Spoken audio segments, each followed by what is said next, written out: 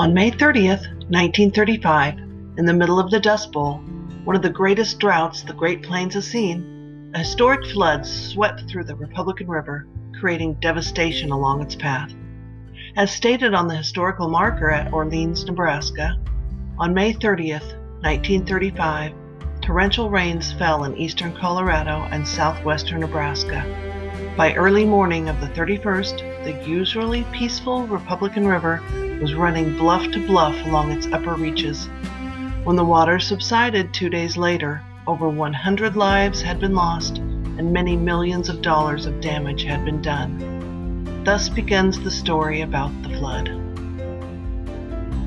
My father was born in Republican City in September of 1934.